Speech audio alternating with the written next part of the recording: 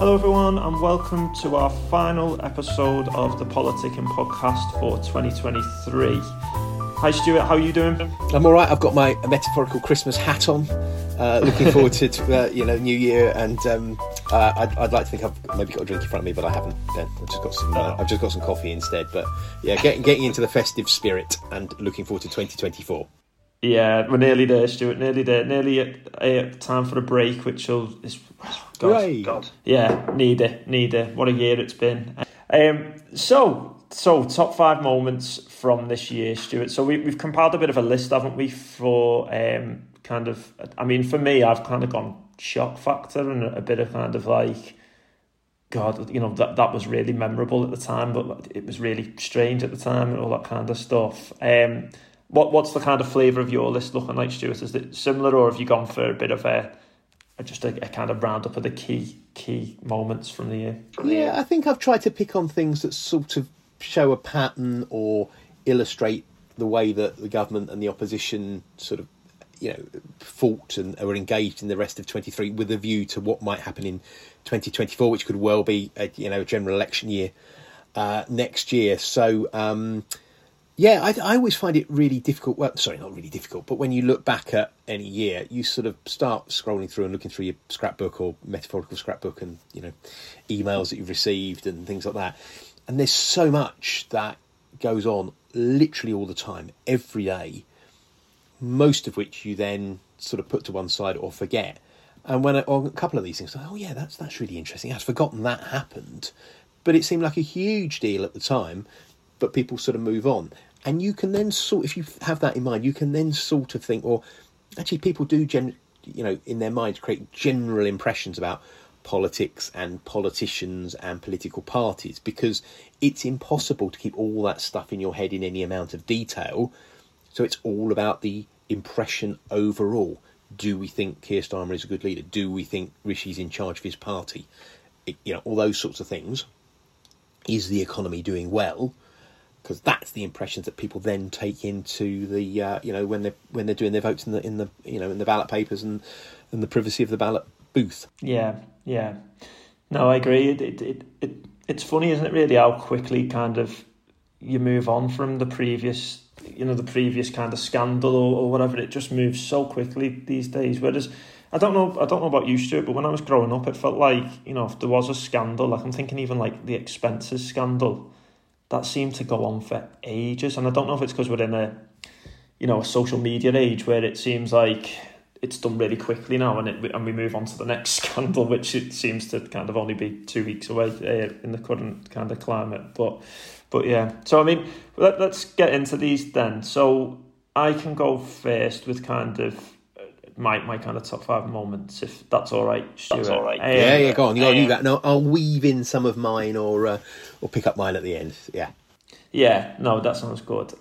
So I suppose in no particular order, really, because how do you even go about ranking these, really? But 5th for me, and top of my kind of list, was the Gary Lineker BBC grilling, which kind of happened earlier this year when there was kind of talk that he was going to get sacked because he'd shared a view on Twitter about kind of the government's language around immigrants coming to the country and stuff like that.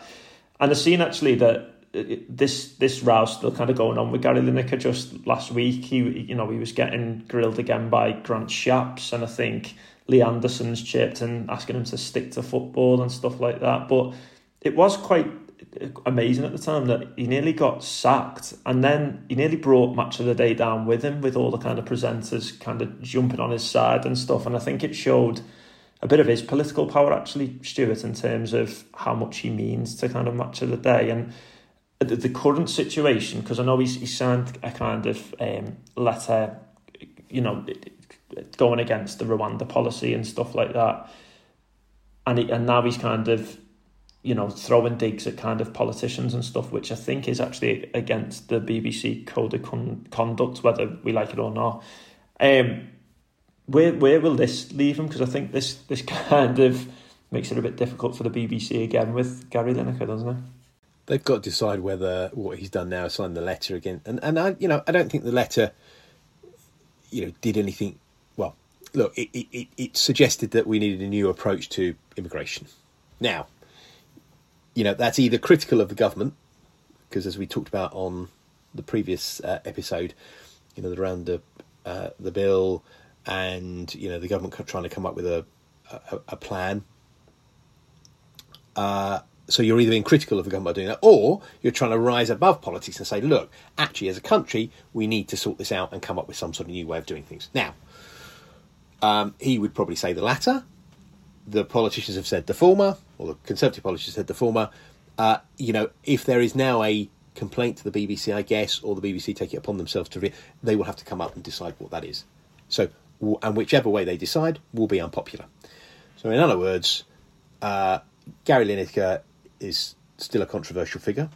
The BBC still gets it in the neck from all sides, but particularly the Conservative government, and it will continue to be used as a political football, deliberate analogy / pun there, to bash the BBC. That's sort of how it works. So, we can start. I mean, it is a bit of a downbeat start, but, we start 2023. Oh, that was earlier, this 23, wasn't it? I can't even remember exactly when it was, Ben. But anyway, we start 23 on that thing, and we finish 23, moving into 24 on exactly the same sorts of issues. And you're right, I'd completely forgotten. Of course, but Match of the Day had to come off the air that weekend, didn't it? Because all the other presenters sort of showed solidarity. With Lineker on his tweets. So it does show his influence and his power. But people quite like, generally celebs. I call him a celeb. I don't know whether he describes himself as a celeb, but having a view. And the media are interested, and that's what's really important. The media are interested in what he and many others have to say.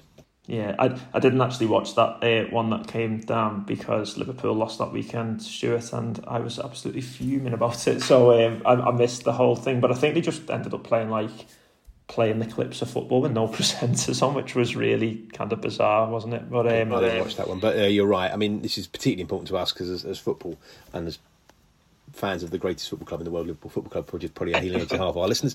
That was a particularly important week. Yeah, might have just lost a few subscribers there, Stuart, but that's okay. So that was up there. So I think it's just interesting. But I think for me, the debate rages on, really, doesn't it, around, even though they are a celebrity, even though they do have a platform and stuff like that, surely they should still be able to kind of express their views on certain issues. And, we've seen Grant Sharp saying stick to football and stuff, but politics is for everyone, and I think they need to be aware of that when they're kind of using that kind of language, that people can have an opinion on it, because at the end of the day, the government do serve us as residents of this country. So yeah, and that sort of ties in with one of my top fives. I mean, what I found really interesting, and particularly when Jacob Rees-Mogg was got his job on GB News, but is so one of my top fives is sort of GB News continuing to employ Conservative politicians to host, discussion programmes, but and comment on politics more generally as well. So that sort of didn't start at the beginning of this year, but with Rees-Mogg in particular, I think he's probably the most high profile. And then we come forward, and we've had Nadine Dorries and Boris, etc. Doing these things as well. That sort of mix of, well, I suppose the shift in tone of coverage from being balanced, if you're the BBC, ITV, Channel 4, 5, etc., to something much more akin to a US style. Actually, look, this is our position as a broadcast outfit, and we will push that agenda while still trying to have some sort of balance. And I think that's a really interesting, change in the way that politics is done, but political coverage is done in this country. So that's why I included, Rees-Mogg's appointment employment as one of my sort of top 5 moments. Yeah, and I suppose it bangs home the point, really, doesn't it, that you do need a bit of impartiality. You need like the BBC to provide an impartial even though some people disagree that it does do this sometimes. But you do need a channel that is impartial, that can kind of provide a balanced view on things. And, when you have got the rise and stuff like GB News with Conservative MPs, former Prime Ministers going on there presenting it and things, like, it throws that up in the air, doesn't it? And I think what's worrying for me, Stuart, really is with these kind of like right-wing shows, but you can also get kind of left-wing shows and all that kind of stuff, is the culture wars that can create as well, and putting people in their own echo chamber. They're not getting kind of a balanced view on certain topics and issues, and I think that could perhaps widen the kind of debate in society and make it a bit, make people a bit more far right, make people a bit more far left. It's the social media generation at the end of the day again, isn't it? It comes back to kind of that, which, I just find it worrying sometimes. But okay, I mean, so on the topic of, I suppose, MPs looking and Prime Ministers looking to kind of do the best at hosting shows, fourth for me was the partnership that we didn't know we needed with Rishi and the Elon Musk talk around. I think it was something to do with his AI summit, wasn't it, Stuart? His artificial intelligence summit. And weirdly, he did like a bit of a chat show thing with Elon Musk where he was kind of talking through AI and stuff like that. But it was just a bit, I don't know, it was a bit cringe, I thought. It was a bit like two random fellas just kind of turning up, and you could tell Rishi felt a little bit awkward. You could tell Elon was a little bit awkward. The chemistry wasn't quite there. I get AI was an important issue, but I don't know. It felt like the whole, not just that talk, I suppose the whole AI summit was a little bit of a failure, I want to say, because, he was, invited all kind of world leaders to kind of come together there, and I don't think any did in the end, did they? I think there was a couple, but not many, and I think that's probably why he tried to get Elon with his star factor along. But what did you make of that one, Stuart? I think it was very clear in the discussion interview, whatever we want to call it, that there was one person that was in charge, and that was Elon. And Rishi was positioning himself to try and get a job in California once he finishes being Prime Minister, whenever that should be. I did find it then deeply ironic, going back to last week's discussion about his appearance in front of the COVID committee, that he then had to sort of admit that he'd had 4 different phones and managed to not transfer the data from each time, which meant all his messages went missing. So the tech bro that can't work a phone, and a changeover, it was quite funny. Not that I'm the best person at tech, but maybe it's because I use Apple or whatever. But I always find that I can shift stuff across generally quite successfully, and I don't remember accidentally losing all my WhatsApp messages. But maybe they're just not as good at tech as I am. Yeah. Yeah, I mean, I think he did used to work in Silicon Valley, didn't he, Rishi, as well? So he probably had a person to sort out his phones for him. Yeah, he didn't have to do that. But maybe as Prime Minister, he has to transfer the SIM cards himself into new phones, and therefore everything went walkabouts. How does that work? I don't know. Yeah, and I mean, just on that point, I just wanted to look at the wider stuff with, we've seen more politicians mixing it with celebrities, I suppose. So you're seeing kind of Farage go in the jungle. Matt Hancock, I think he went in the jungle the year before, but he was on Celebrity SAS, which was quite a funny watch as well, Stuart. But I don't watch reality TV very often, Ben, if I'm being brutally honest. I avoid it at all costs. Yeah. No, I don't blame you. Some of it's gone downhill big time. But yeah, I just wonder if we're starting to see a bit of a theme emerging there with kind of politicians kind of starting to go onto those channels. But moving on to my moment number 3, and it's actually linked to Nigel Farage, was the Coutts banking scandal. So, Stuart, I don't know if you want to kind of take this one, because I know this was on your list as well, wasn't it?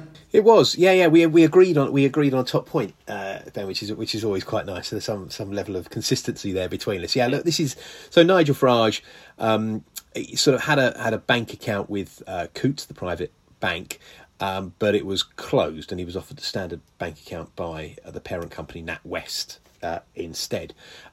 He went, completely ballistic about this and said that he was being sort of cancelled, that his bank account was being closed because of his because of his politics, and therefore that was unacceptable.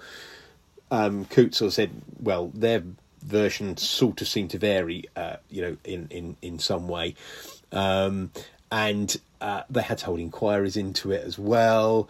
Then you had Alison Rose, who sort of sat beside, BBC journalists and sort of, maybe revealed too much information, personal information, and that ended up before the Information Commissioner's office because you're not allowed to reveal people's, individual, obviously data or anything like that, which effectively that was. And then you also had an investigation by the Financial Conduct Authority, I think it was the FCA that did this, but anyway, one of the financial bodies, which sort of tried to look up basically whether people of, because of their politics, were losing their bank accounts. They sort of said that wasn't a problem, whereas Farage has continued to say it is a problem, and he's got lots of examples across the country of people having had their bank accounts closed because of their non-woke views of the world. And for me, I mean, I know you've got your views on it as well, Ben, but for me that was all about actually how adept Farage is at keeping public attention. Mm-hmm. I think it sort of, whether the issue was an issue or not, he utilised it brilliantly well to remind people that he was, still going. That ties in with your previous point about him then going on I'm a Celebrity. I think this is all part of that, same process. So he has the opportunity, in speech marks, through the banking problems earlier in the year. He then turns that in an opportunity to raise his profile again. He then uses that even more to come third on, I'm a Celeb, and get paid a fortune, to appear on the programme as well. So financially he's done, quite well out of that, appearance. But it also means that as we come to the end of 2023 into 24, he is seriously being talked about as a leader of the Conservative Party. So if you'd have gone back at the beginning of this year and said that, we'd have probably laughed. But because of the Coutts incident, because of the I'm a Celeb bit, using that to boost his profile even more, not just that, but also being praised at the the Conservative Party conference and dancing with Priti Patel at a disco and all that stuff. Next year, this guy could be the leader of the Conservative Party quite easily. Yeah, it's crazy to think that, really, Stuart, isn't it? But I think the whole Coutts situation just sums Farage up, really. It's anti-establishment rhetoric again.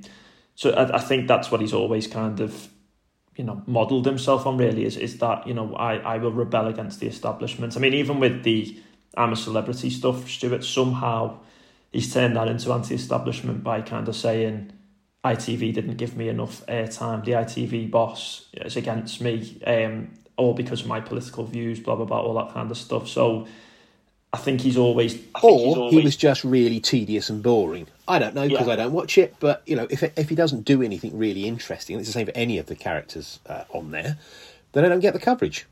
Exactly. But I mean, he's going to... I think it was always his plan to kind of come out and say that anyway, Stuart. I think there always has to be some form of kind of rebellion against the system with him, and I think that's probably like what might actually drive him to become the leader of the Conservatives, because it's what kind of that right of the party really do resonate with him on. It's that kind of... I mean, even if you look at Brexit, that's anti-establishment, isn't it, really? It's kind of... We won't be told what to do by a greater power than us, kind of thing. It's all a conspiracy, all that kind of stuff.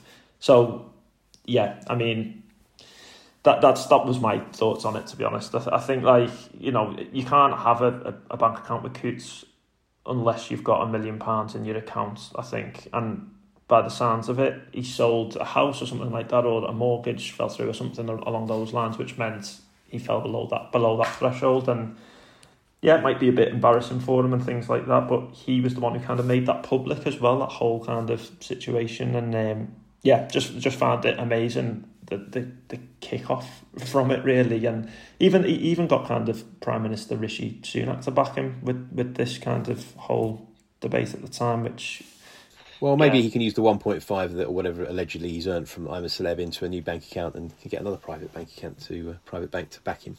Yeah, exactly that. So I mean, we'll park that one there. That's enough about Farage, I think. But SNP the SNP whole finance investigation. So that was number 2 on my list. So I thought this was a bit crazy at the time, Stuart, and it seems like so long ago, and I'm not even sure if we've actually come to, if they've completed their investigation on this or anything like that. So it's ongoing. So obviously we can't really talk too much about it still. We did cover it on a previous podcast, but I just thought the whole situation of kind of, Nicola Sturgeon, who you thought was, a real stable SNP leader. You thought the SNP was quite stable, really, and things, and then this kind of whole investigation kind of blows that out of the water. And I suppose, Stuart, as it is still ongoing, where does it leave them kind of for next year, really, and in the run-up to an election? Do you think it'll have an impact on votes in Scotland and stuff? Yeah, I think inevitably it will. I mean, yeah, you're right. This is still ongoing. It limits what we can say about it, but I know there's press coverage just recently in the Scottish papers.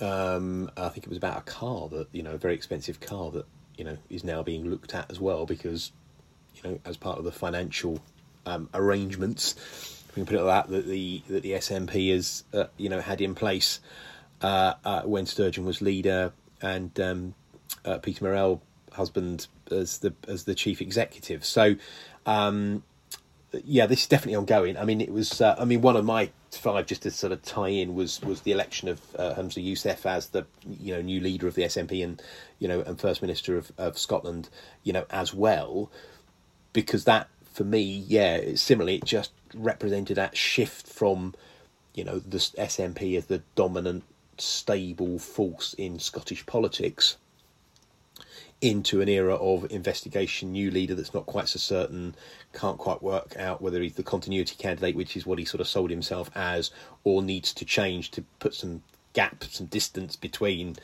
this other stuff that's bubbling away, and him as a government. So, and again, thinking of 23 to go into 24, because of the general election that will likely come, all these problems give the Scottish voters the idea that maybe the SNP isn't, all-encompassing or all fantastic. Opens up space for Labour, as we've already seen through one of the by-elections up there as well. And if Labour can win seats in Scotland at the Westminster level, it puts them in a good stead for fighting forthcoming Scottish elections, but more importantly, it puts them in a much better position to become a majority government in Westminster as well. So that's why I would agree with you, and I say I've mentioned his election as leader, because of not just the weirdness of the whole thing in some senses, but and the pictures of raids at the Sturgeon household and all those sorts of things that were across the media, but also the ramifications as well. Yeah, it was quite surreal at the time, because it did feel like something from kind of like a political drama or something, when you're seeing images of police digging up gardens and stuff like that. It was a bit like a murder case, wasn't it? But I always get reminded of again back to my sort of Scouse side of things, but Brookside, when they dug up I can't remember whether Jordash or whatever his guy, the mum and the daughter had sort of buried him under the patio. I always, I'm not suggesting anything similar here, of course, I hasten to add. But yeah, when you see sort of, things a bit like that, it's those sorts of things that come back to mind. Yeah, no, 100%. Yeah, no, it was just a bit of drama, I suppose, in between the year. And like we say, it's still kind of ongoing. So it'd be interesting to see where it ends, really. But yeah, maybe one for a future episode in 2024. So my top moment, and this might be a bit disappointing for people, but my real shock moment of the year was the return of David Cameron. I thought I did not see that coming from anywhere, Stuart. And when I woke up to the news in the morning, I was just a bit like, is this happening? And is this allowed to happen? And in all honesty, he's been quite quiet, I think, since he's been put in post, Stuart. I mean, I've not seen any newsworthy stuff coming from him in terms of anything he's done, on the international scale, in his new role and stuff. But no, he's been doing some foreign trips, I think, and sort of getting on with the job of being Foreign Secretary. So, which he knows what's involved, having been Prime Minister, he knows what's involved in these things. And I think he's obviously deliberately trying not to say outrageous stuff, which he was always very good at not doing anyway. I mean, whether he was a good Prime Minister or not, but, you know, it wasn't full of gaffes or anything like that during his time as Prime Minister. So, you know, now he's Foreign Secretary, he can get on with the job at hand and sort of make that happen. So, yeah. But, no, I was with you. I mean, you know, I don't think anybody that said that they were expecting David Cameron to come back is just not telling the truth. You know, this was a massive shock.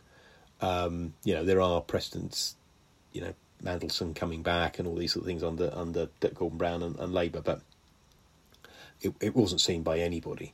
I think what's been really interesting in the last sort of couple of weeks since he's come back, for me, is hopefully he has reminded himself, or is now aware of, the state that he left the Conservative Party in when he went. So, because a lot of the problems that they've got across the economy arguably goes back to austerity, which was under his watch. Obviously, the problems with, you know, immigration. He was talking about getting immigration down to the, you know, below the tens of thousands. He was the one that obviously put the Brexit referendum, you know, in place, rightly or wrongly. You know, obviously people have views on that, but not dealing with the issues and just walking away afterwards, not having a plan. You can say that a lot of the problems absolutely were on his watch, and now he's back in government. He can see the consequences. Yeah, 100%, yeah. And, you know, he's back in there now. I mean, we'll see kind of what action he actually takes to kind of resolve any of that. I mean, probably limited, actually, in his role. But I don't know. I mean, if I was him, I think I would have probably scuttled off, as Danny Dyer would have said, scuttled off and stayed there with me trotters up, you know what I mean? But, yeah, he's obviously got no shame. But I think politics just gets into your blood. I think that's what it is, Ben. I mean, I think they just, you know, once you've held position, once you've held senior office, you know, it's very difficult to walk off stage left or right and not come back. And I think, you know, especially when you don't have to fight a seat because you're a peer, so you don't have the, you know, the day-to-day problem of trying to keep a local constituency happy. You can just get on with the job and, you know, be an international statesperson as he is. I think that's quite attractive. It's difficult to not to do that, I think. Yeah, it's true. Stuart, did I miss any of your top 5 moments? Have you got anything to add? Go on, yeah. Yeah, go on. I had 2 more. I mean, one is I think quite a boring one, but I highlighted that when the government earlier this year decided that it wasn't going to privatise Channel 4, because, you know, the earlier period of Boris and Nadine Dorries was all about breaking up Channel 4, and, you know, again, it's a bit of culture wars, a bit of breaking up the establishment, etc. And yet you then had new Prime Minister, new Secretaries of State, and it was a complete change of position. And I think, again, for me, set the scene for the way that Rishi's government has been, which is that it is quite happy to change position. If it thinks something's not going to work or will work, it will shift. It is open to not just external pressure, but internal pressure. And again, we've seen this in our recent discussions about Rwanda and you know, other issues as well, is that those internal battles within the Conservative Party still continue. There is no sign of any of that abating, even as we approach a general election. So I picked that because of the way that it sort of set the scene for the rest of the year and Rishi's approach. And my other one was more of a sort of a title, I guess, rather than a thing. But it was just that, you know, for me, 2023 has also been the year of by-elections. So we've had a whole number of by-elections again, which, you know, we don't have to go through now because we've talked about them on previous episodes if people want to go and listen back. But you've had big Labour wins, big Lib Dem wins, and then an occasional, i.e. Uxbridge, win for the Conservatives, which they then used as a way to sort of nuclearise, and this is mangling my words because obviously I'm not sure how green nuclear is. Obviously much greener than fossil fuels, but anyway.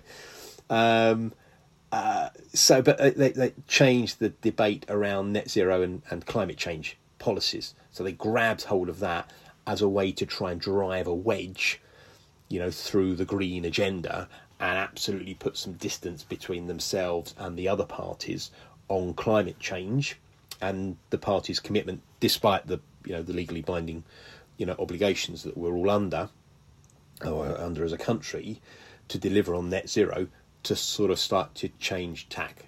And again, it just shows where we are as we go into 24, which is about, again, you talked about some of this already, Ben, but culture wars and being anti lots of things rather than for lots of things. So that's why I picked the by-elections, but particularly wanted to highlight the Uxbridge one because of the way that it was weaponised by the Conservative Party to then pick up on to shift on net zero and climate change.